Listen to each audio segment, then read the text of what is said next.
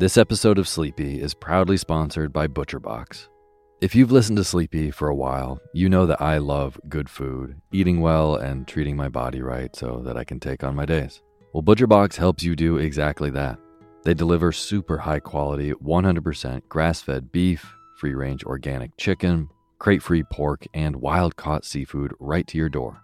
It's humanely raised, no antibiotics or added hormones. They have a huge variety to choose from. They are excellent deals. They've got recipes and guides and tips included, and there's free shipping, always. Eating well is a huge factor in getting a good night's sleep, as is sometimes saving the trip to the grocery store and taking some stress out of your daily schedule. I have been loving these deliveries for those reasons. Been cooking up their steak tips with eggs in the morning with butter and scallions and soy sauce, and I also made a delicious brine chicken roast with lemon parsley gravy. So good. The prices for this kind of quality and convenience is really impressive. ButcherBox has made me very happy. So sign up at butcherbox.com/sleepy and get our special deal.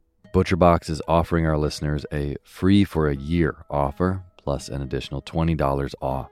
Choose salmon, chicken breast, or steak tips free in every order for a year. Sign up today at butcherbox.com/sleepy and use code SLEEPY to choose your free for a year offer. Plus, get $20 off your first order. butcherbox.com/sleepy. Eat well, sleep well.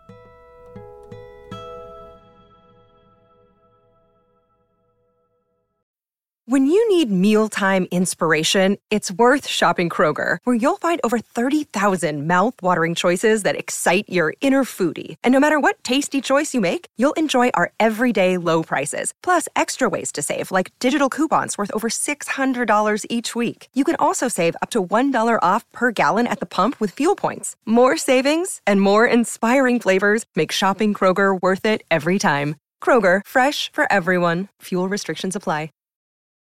Imagine unlocking a version of yourself that's unstoppable, where mental barriers no longer hold you back. Listen to Mentally Stronger with me, Amy Morin, therapist and international best-selling author, here to guide you on a journey to reaching your greatest potential. Every Monday, I bring you into conversations with some of the most fascinating minds. Experts, authors, entrepreneurs, athletes, and musicians.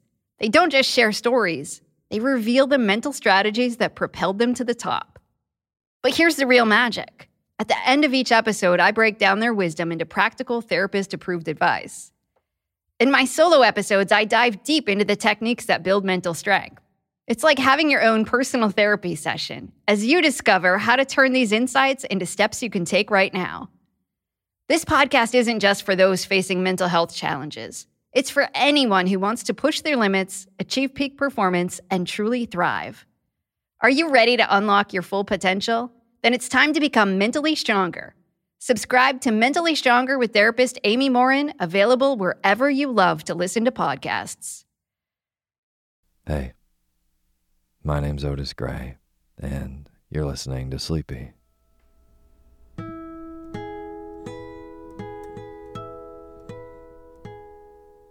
podcast where I read old books to help you get to sleep, and a proud member of the Airwave Podcast Network.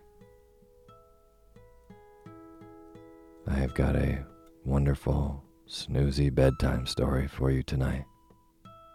But before we get to tonight's reading, I just want to thank all of our patrons on patreon.com. Ericum, Heather Joy, Tracy Taylor, Jennifer B. Yox, Hillary W., and Lisa Gravenbauer.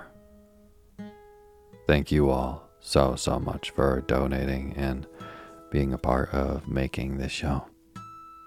And for any of you who haven't heard, these new names that I just read are patrons of Sleepy on patreon.com, which is an awesome site where you can go support the people that make the things you like. So, if Sleepy has helped you get a better night's rest and wake up more refreshed the next day, then maybe consider going to patreon.com/sleepyradio and donating even $1 a month. At $5 a month, you get access to a bunch of extra poetry readings that are not on the regular podcast. But no matter how much you donate, I will read your name in the opening credits of the next show after you do. So, if you would like to be a part of making this show, just go to patreon.com/sleepyradio. Thank you. And as always, the music you're hearing is by my good friend James Lepkowski, and the cover art for Sleepy is by Gracie Kana.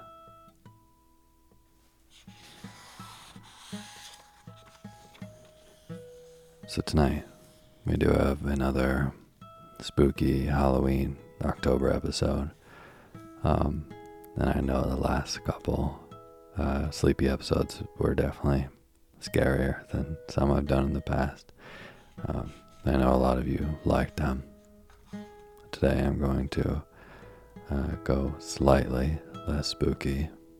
I know the title of this episode might be a little misleading on that, but tonight we're going to be reading The Book of Werewolves by Sabine Baring Gould. This was written in 1865, and it is less of a story about werewolves than it is Sabine's writings on the history and mythology of werewolves throughout different cultures all around the world. So it's a little bit more of an examination of werewolves and is more research-based, which means that it is nice and boring and great to fall asleep to. So, you're going to hear a couple chapters of the Book of Werewolves, and then they are going to repeat itself so that you can fall asleep and stay deep asleep. And now is the time for you to fluff up your pillow just how you like it. Feel yourself melt into your bed. Get real comfortable. Close your eyes and let me read to you.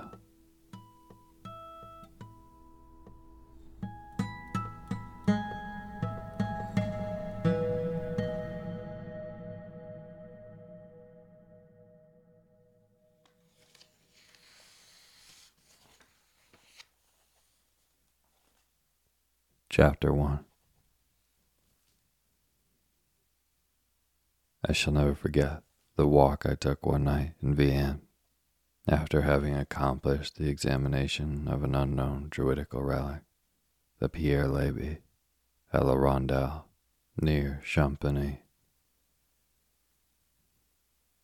I had learned of the existence of this cromlech only on my arrival at Champigny in the afternoon, and I had started to visit the curiosity without calculating the time it would take me to reach it and to return. Suffice it to say that I discovered the venerable pile of gray stones as the sun set, and that I expended the last lights of evening in planning and sketching. I then turned my face homeward. My walk of about 10 miles had wearied me, coming at the end of a long day's posting, and I had lamed myself in scrambling over some stones to the Gaulish relic. A small hamlet was at no great distance, and I betook myself thither in the hopes of hiring a trap to convey me to the post house. But I was disappointed. Few in the place could speak French, and the priest, when I applied to him, assured me that he believed there was no better conveyance in the place than a common charrue with its solid wooden wheels, nor was a riding horse to be procured. The good man offered to house me for the night, but I was obliged to decline, as my family intended starting early on the following morning.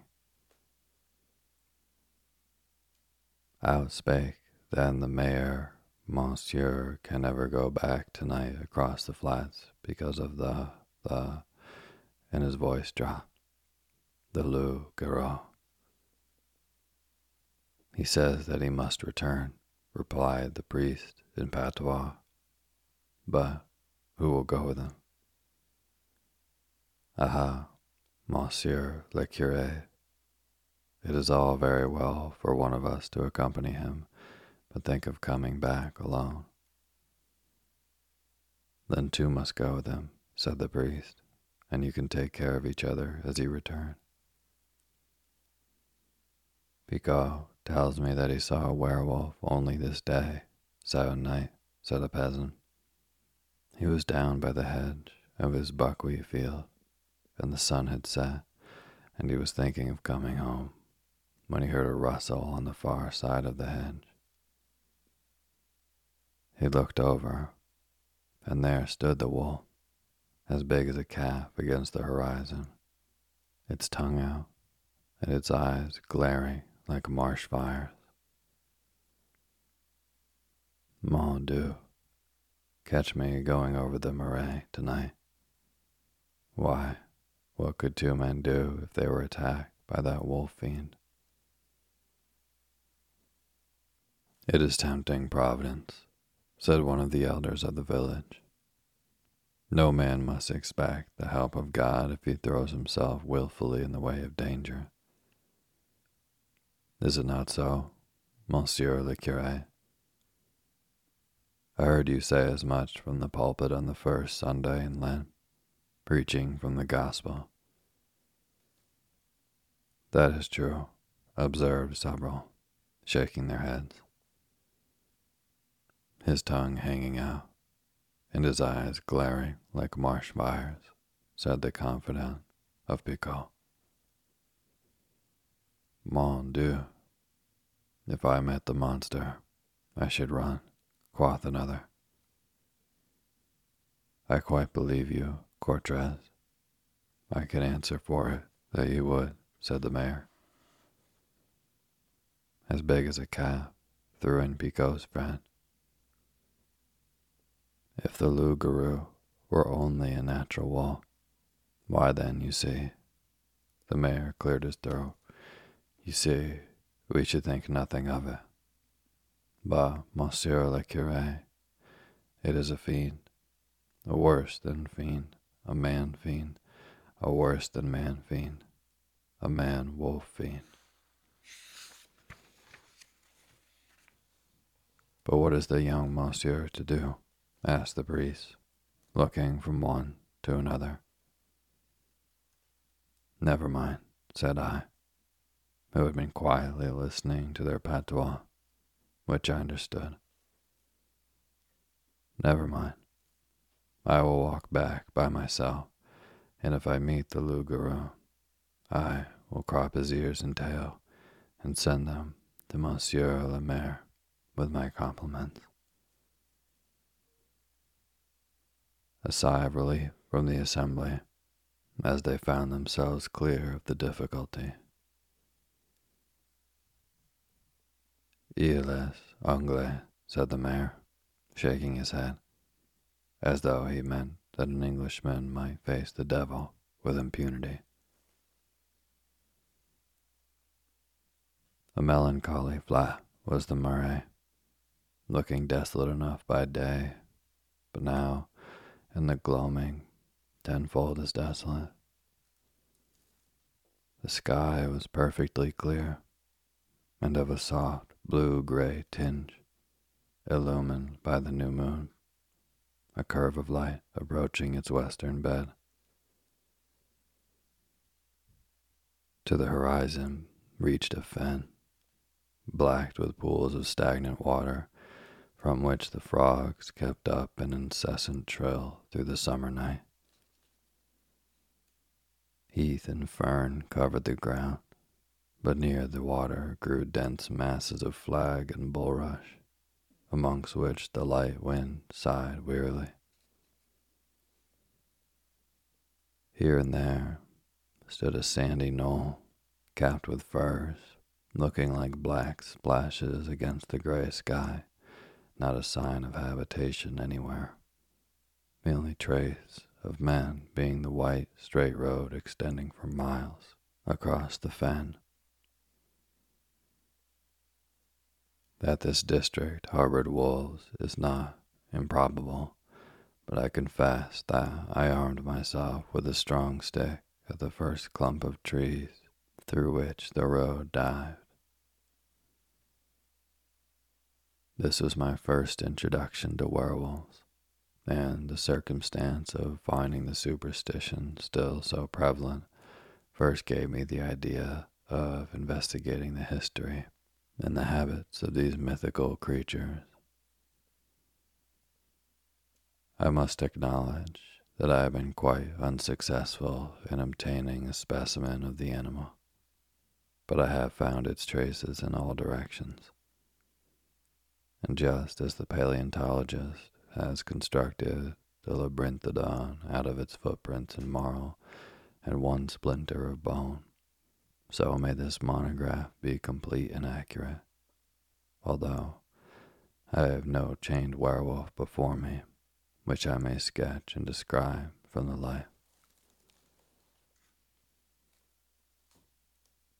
The traces left are indeed numerous enough, and though perhaps, like the dodo or the dinormus, the werewolf may have become extinct in our age, yet he has left his stamp on classic antiquity. He has trodden deep in northern snows, has ridden roughshod over the medievals, and has howled amongst oriental sepulchres. He belonged to a bad breed, and we are quite content to be freed from him and his kindred, the vampire and the ghoul. Yet who knows? We may be a little too hasty in concluding that he is extinct. He may still prowl in Abyssinian forests, range still over Asiatic steppes, and be found howling dismally in some padded room of a Hanwell or a Bedlam. In the following pages, I design to investigate the notices of werewolves to be found in the ancient writers of classic antiquity, those contained in the northern sagas, and, lastly, the numerous details afforded by the medieval authors. In connection with this, I shall give a sketch of modern folklore relating to lycanthropy. It will be then seen that under the veil of mythology lies a solid reality, that a floating superstition holds in solution a positive truth. This I shall show to be an innate craving for blood, implanted in certain natures, restrained under ordinary circumstances, but breaking forth occasionally, accompanied with hallucination, leading in most cases to cannibalism. I shall then give instances of persons thus afflicted, who were believed by others, and who believed themselves to be transformed into beasts, and who, in the paroxysms of their madness, committed numerous murders and devoured their victims. I shall next give instances of persons suffering from the same passion for blood, who murder for the mere gratification of their natural cruelty, but who are not subject to hallucinations, nor addicted to cannibalism. I shall also give instances of persons filled with the same propensities, who murdered and ate their victims, but who were perfectly free from hallucination.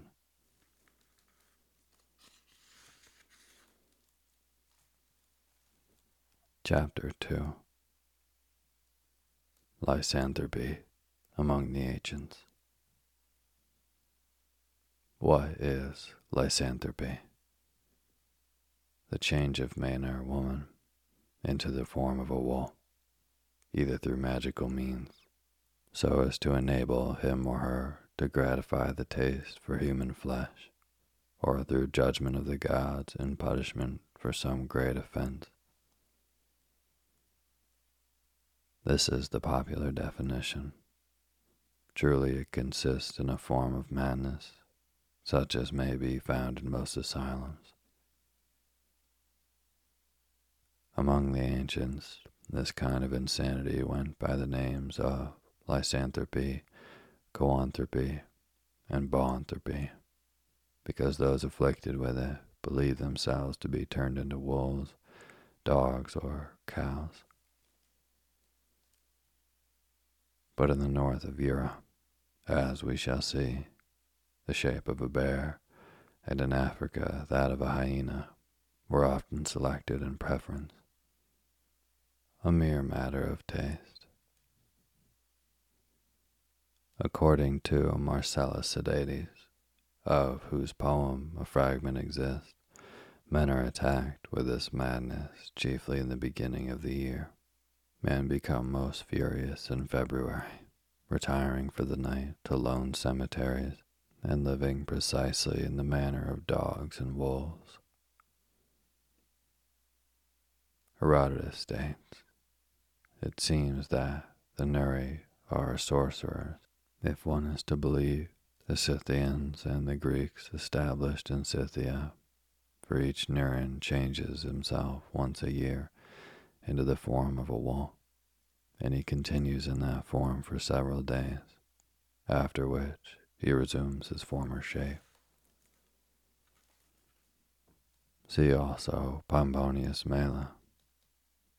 This is a fixed time for each Nurian, at which they change, if they like, into wolves, and back again into their former condition.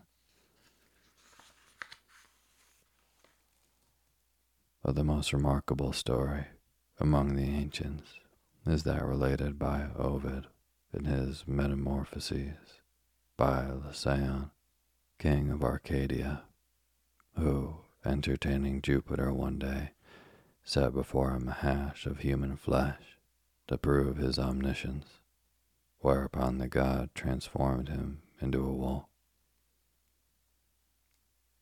In vain he attempted to speak.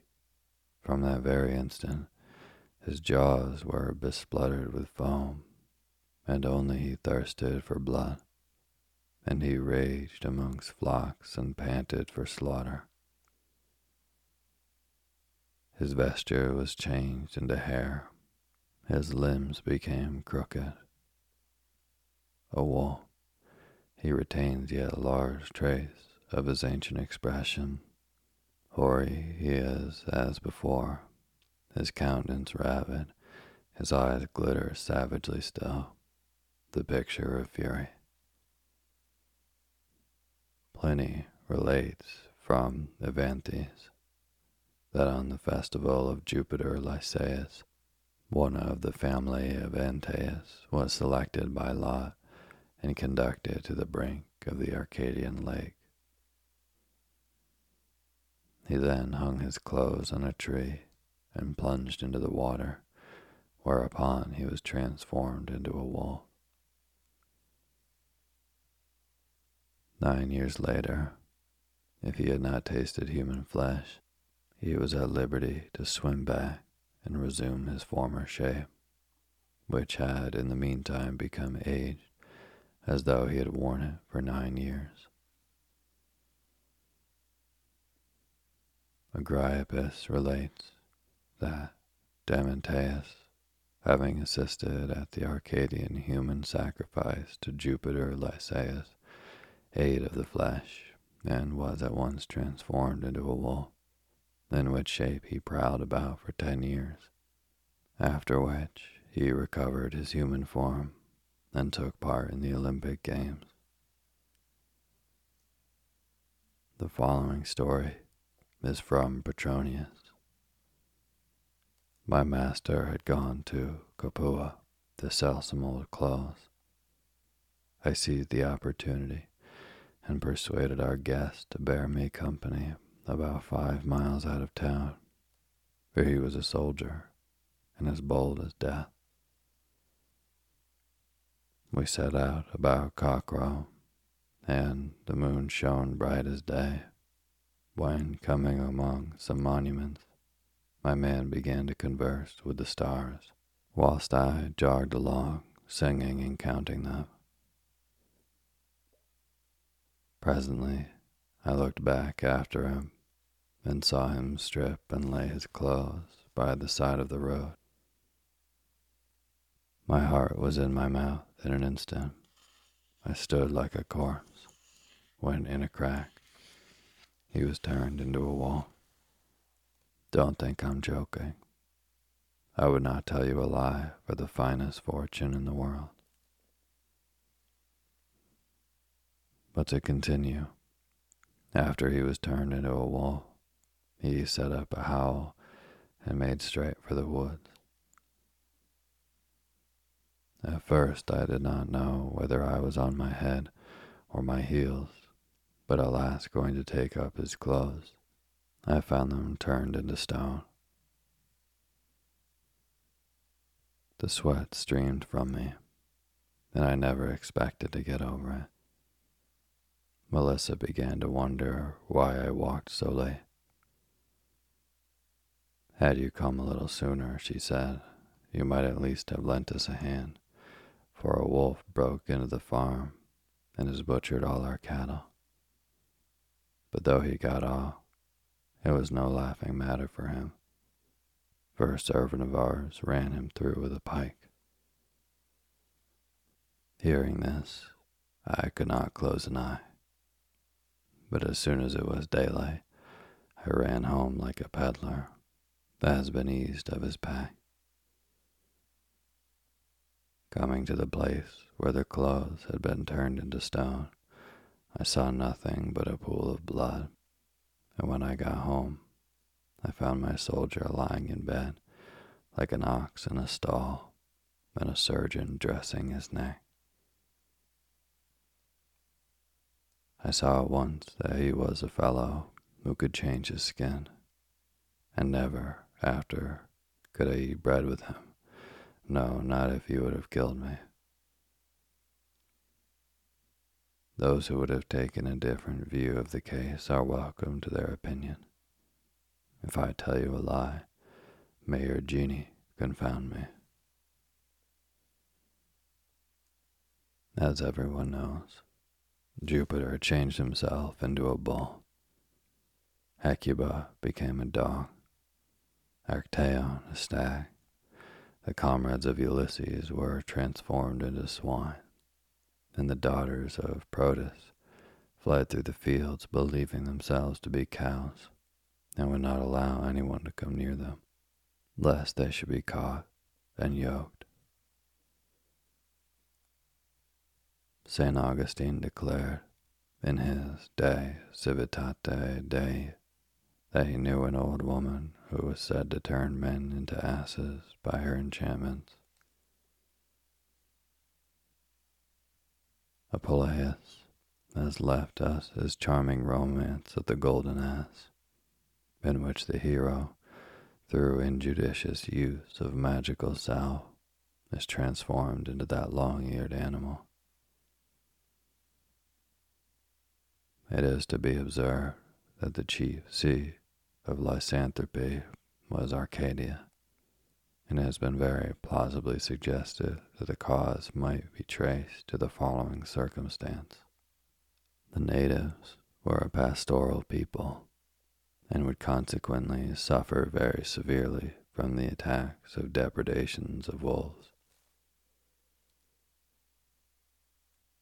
They would naturally institute a sacrifice to obtain deliverance from the past and security for their flocks. This sacrifice consisted in the offering of a child, and it was instituted by Lycaon. From the circumstance of the sacrifice being human, and from the peculiarity of the name of its originator, rose by myth. But on the other hand, the story is far too widely spread for us to attribute it to an accidental origin or to trace it to a local source. Half the world believes or believed in werewolves, and they were supposed to haunt the Norwegian forest by those who had never remotely been connected with Arcadia, and the superstition had probably struck deep its roots into the Scandinavian and Teutonic minds, ages before Lycaon existed, and we have only to glance at Oriental literature to see it as firmly engrafted in the imagination of the Easterns.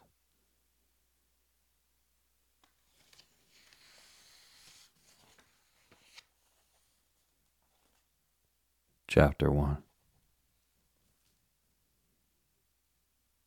I shall never forget the walk I took one night in Vienne, after having accomplished the examination of an unknown druidical relic, the Pierre Léby, at La Rondelle, near Champigny. I had learned of the existence of this cromlech only on my arrival at Champigny in the afternoon, and I had started to visit the curiosity without calculating the time it would take me to reach it and to return.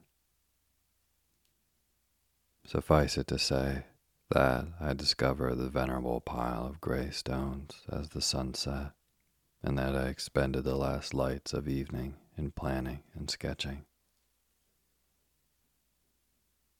I then turned my face homeward. My walk of about 10 miles had wearied me, coming at the end of a long day's posting, and I had lamed myself in scrambling over some stones to the Gaulish relic. A small hamlet was at no great distance, and I betook myself thither in the hopes of hiring a trap to convey me to the post house. But I was disappointed.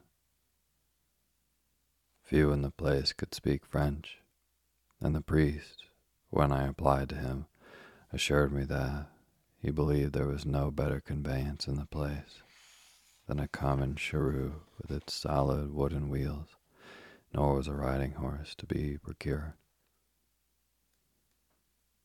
The good man offered to house me for the night, but I was obliged to decline, as my family intended starting early on the following morning.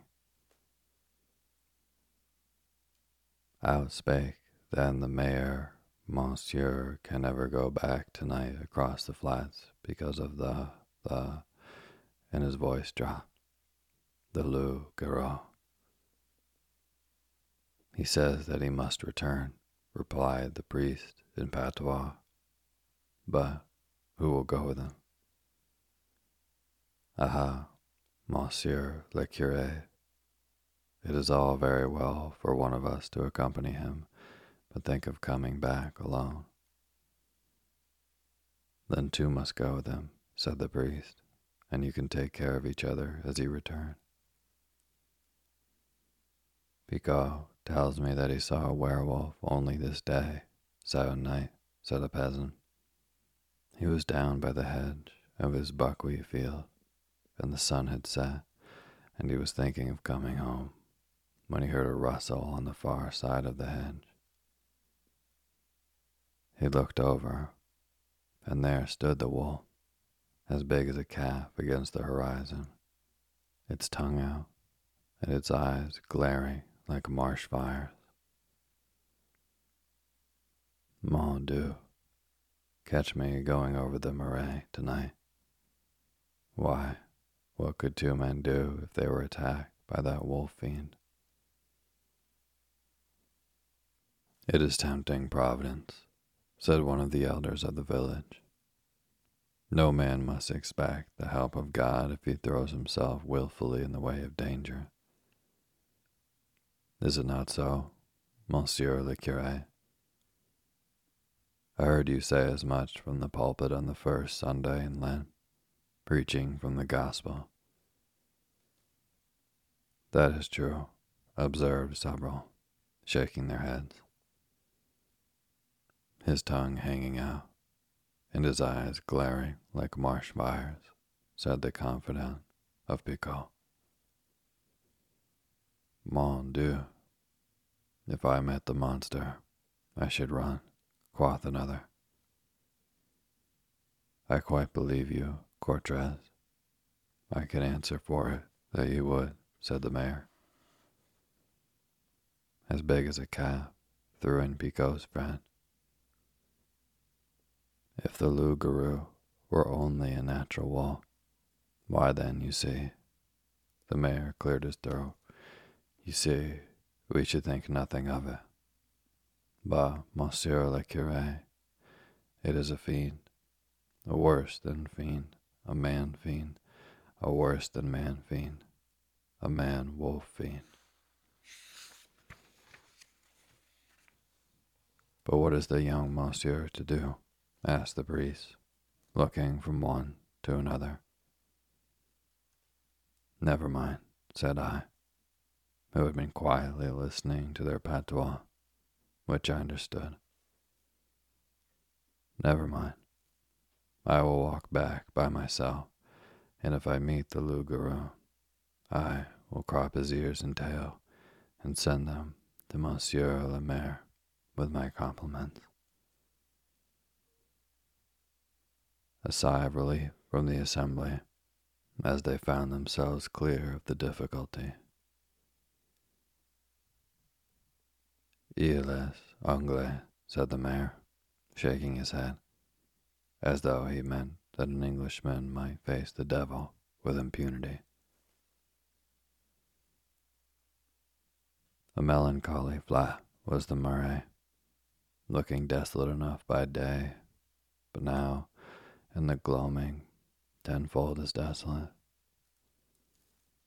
The sky was perfectly clear, and of a soft blue-gray tinge, illumined by the new moon, a curve of light approaching its western bed.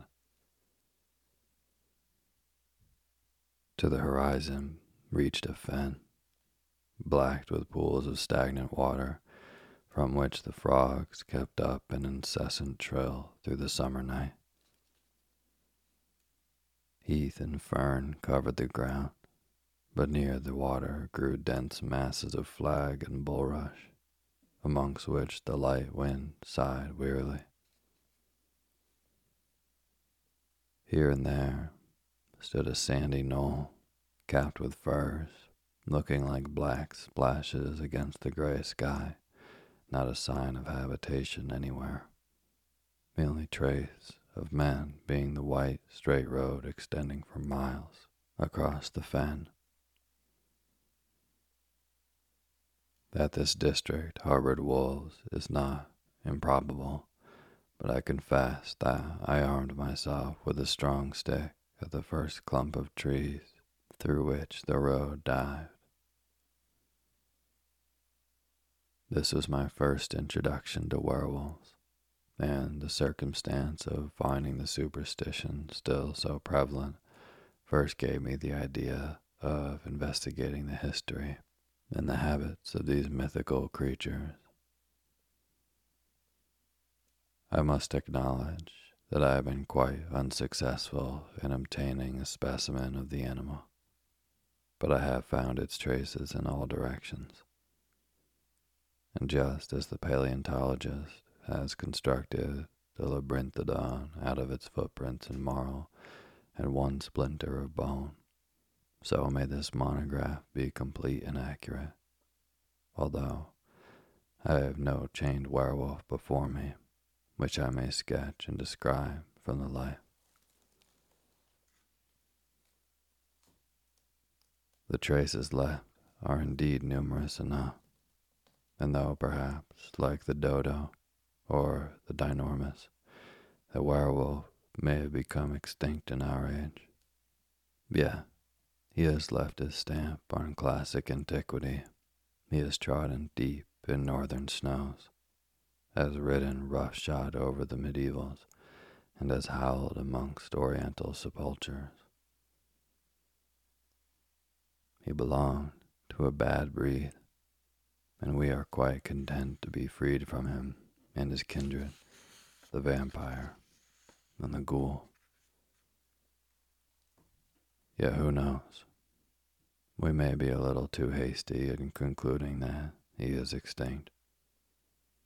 He may still prowl in Abyssinian forests, range still over Asiatic steppes, and be found howling dismally in some padded room of a Hanwell or a Bedlam. In the following pages, I designed to investigate the notices of werewolves to be found in the ancient writers of classic antiquity, those contained in the northern sagas, and, lastly, the numerous details afforded by the medieval authors. In connection with this, I shall give a sketch of modern folklore relating to lycanthropy. It will be then seen that under the veil of mythology lies a solid reality, that a floating superstition holds in solution a positive truth. This I shall show to be an innate craving for blood, implanted in certain natures, restrained under ordinary circumstances, but breaking forth occasionally, accompanied with hallucination, leading in most cases to cannibalism. I shall then give instances of persons thus afflicted, who were believed by others, and who believed themselves to be transformed into beasts, and who, in the paroxysms of their madness, committed numerous murders and devoured their victims. I shall next give instances of persons suffering from the same passion for blood, who murder for the mere gratification of their natural cruelty, but who are not subject to hallucinations, nor addicted to cannibalism. I shall also give instances of persons filled with the same propensities, who murdered and ate their victims, but who were perfectly free from hallucination.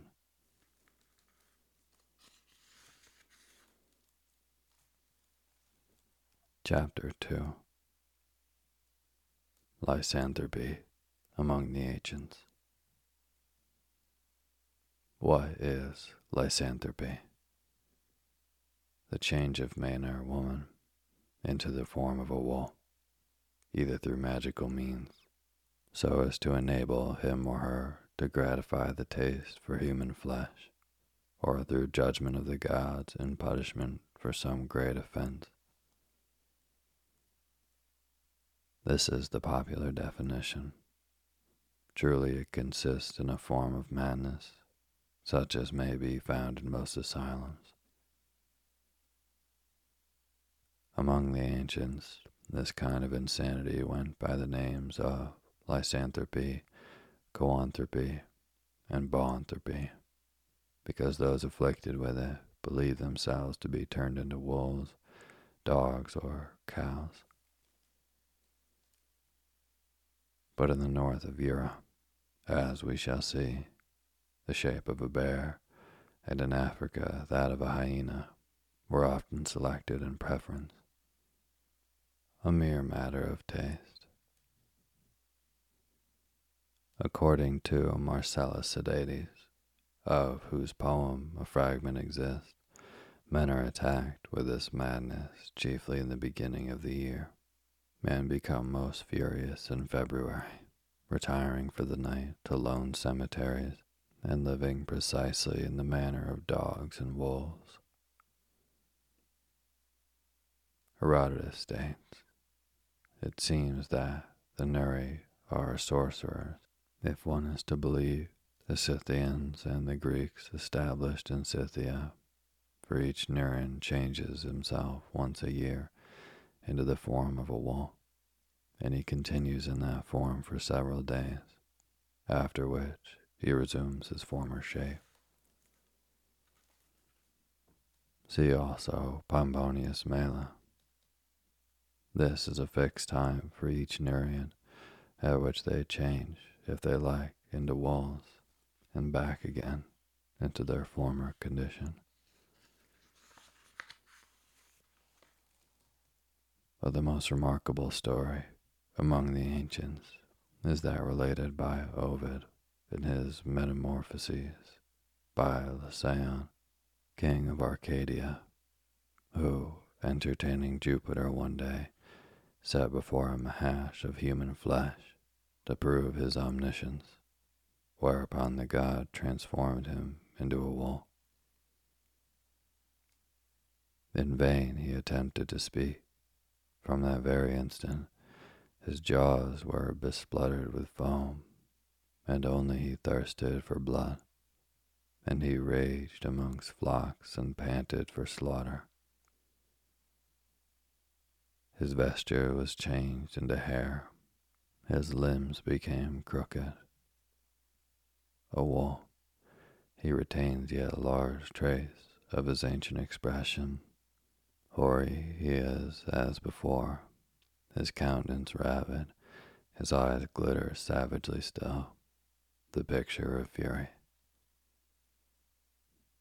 Pliny relates from Evanthes that on the festival of Jupiter Lycaeus, one of the family of Antaeus was selected by lot and conducted to the brink of the Arcadian lake.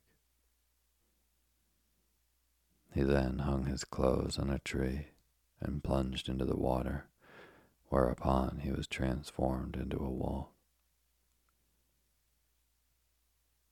9 years later, if he had not tasted human flesh, he was at liberty to swim back and resume his former shape, which had in the meantime become aged, as though he had worn it for 9 years. Agrippius relates that Damantius, having assisted at the Arcadian human sacrifice to Jupiter Lycaeus, ate of the flesh and was at once transformed into a wolf, in which shape he prowled about for 10 years, after which he recovered his human form and took part in the Olympic Games. The following story is from Petronius. My master had gone to Capua to sell some old clothes. I seized the opportunity and persuaded our guest to bear me company about 5 miles out of town, for he was a soldier and as bold as death. We set out about cockcrow, and the moon shone bright as day, when, coming among some monuments, my man began to converse with the stars, whilst I jogged along, singing and counting them. Presently, I looked back after him and saw him strip and lay his clothes by the side of the road. My heart was in my mouth in an instant. I stood like a corpse, when in a crack, he was turned into a wolf. Don't think I'm joking. I would not tell you a lie for the finest fortune in the world. But to continue, after he was turned into a wolf, he set up a howl and made straight for the woods. At first I did not know whether I was on my head or my heels, but at last going to take up his clothes, I found them turned into stone. The sweat streamed from me, and I never expected to get over it. Melissa began to wonder why I walked so late. Had you come a little sooner, she said, you might at least have lent us a hand, for a wolf broke into the farm and has butchered all our cattle. But though he got off, it was no laughing matter for him, for a servant of ours ran him through with a pike. Hearing this, I could not close an eye, but as soon as it was daylight, I ran home like a peddler that has been eased of his pack. Coming to the place where the clothes had been turned into stone, I saw nothing but a pool of blood, and when I got home, I found my soldier lying in bed, like an ox in a stall, and a surgeon dressing his neck. I saw at once that he was a fellow who could change his skin, and never after could I eat bread with him. No, not if he would have killed me. Those who would have taken a different view of the case are welcome to their opinion. If I tell you a lie, may your genie confound me. As everyone knows, Jupiter changed himself into a bull.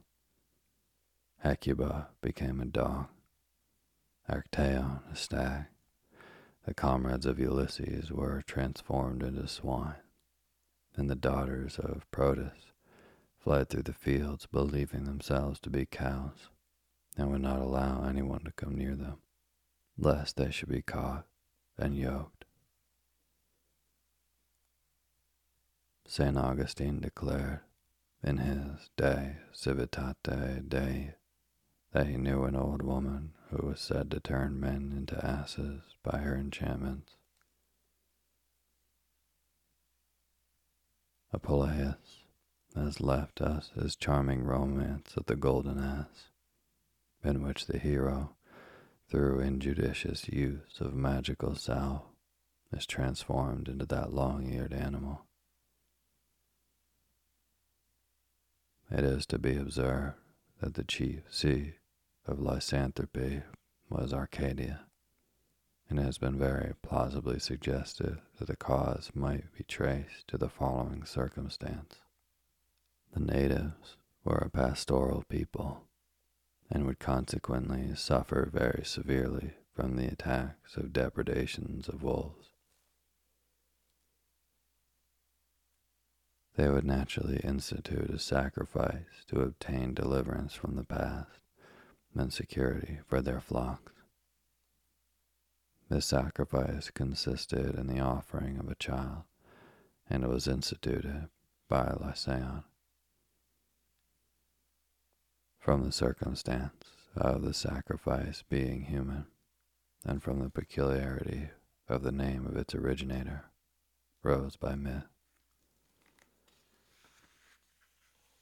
But on the other hand, the story is far too widely spread for us to attribute it to an accidental origin or to trace it to a local source. Half the world believes or believed in werewolves, and they were supposed to haunt the Norwegian forest by those who had never remotely been connected with Arcadia, and the superstition had probably struck deep its roots into the Scandinavian and Teutonic minds, ages before Lycaon existed, and we have only to glance at Oriental literature to see it as firmly engrafted in the imagination of the Easterns.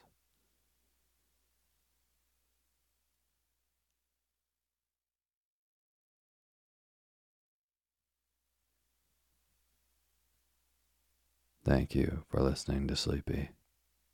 Good night.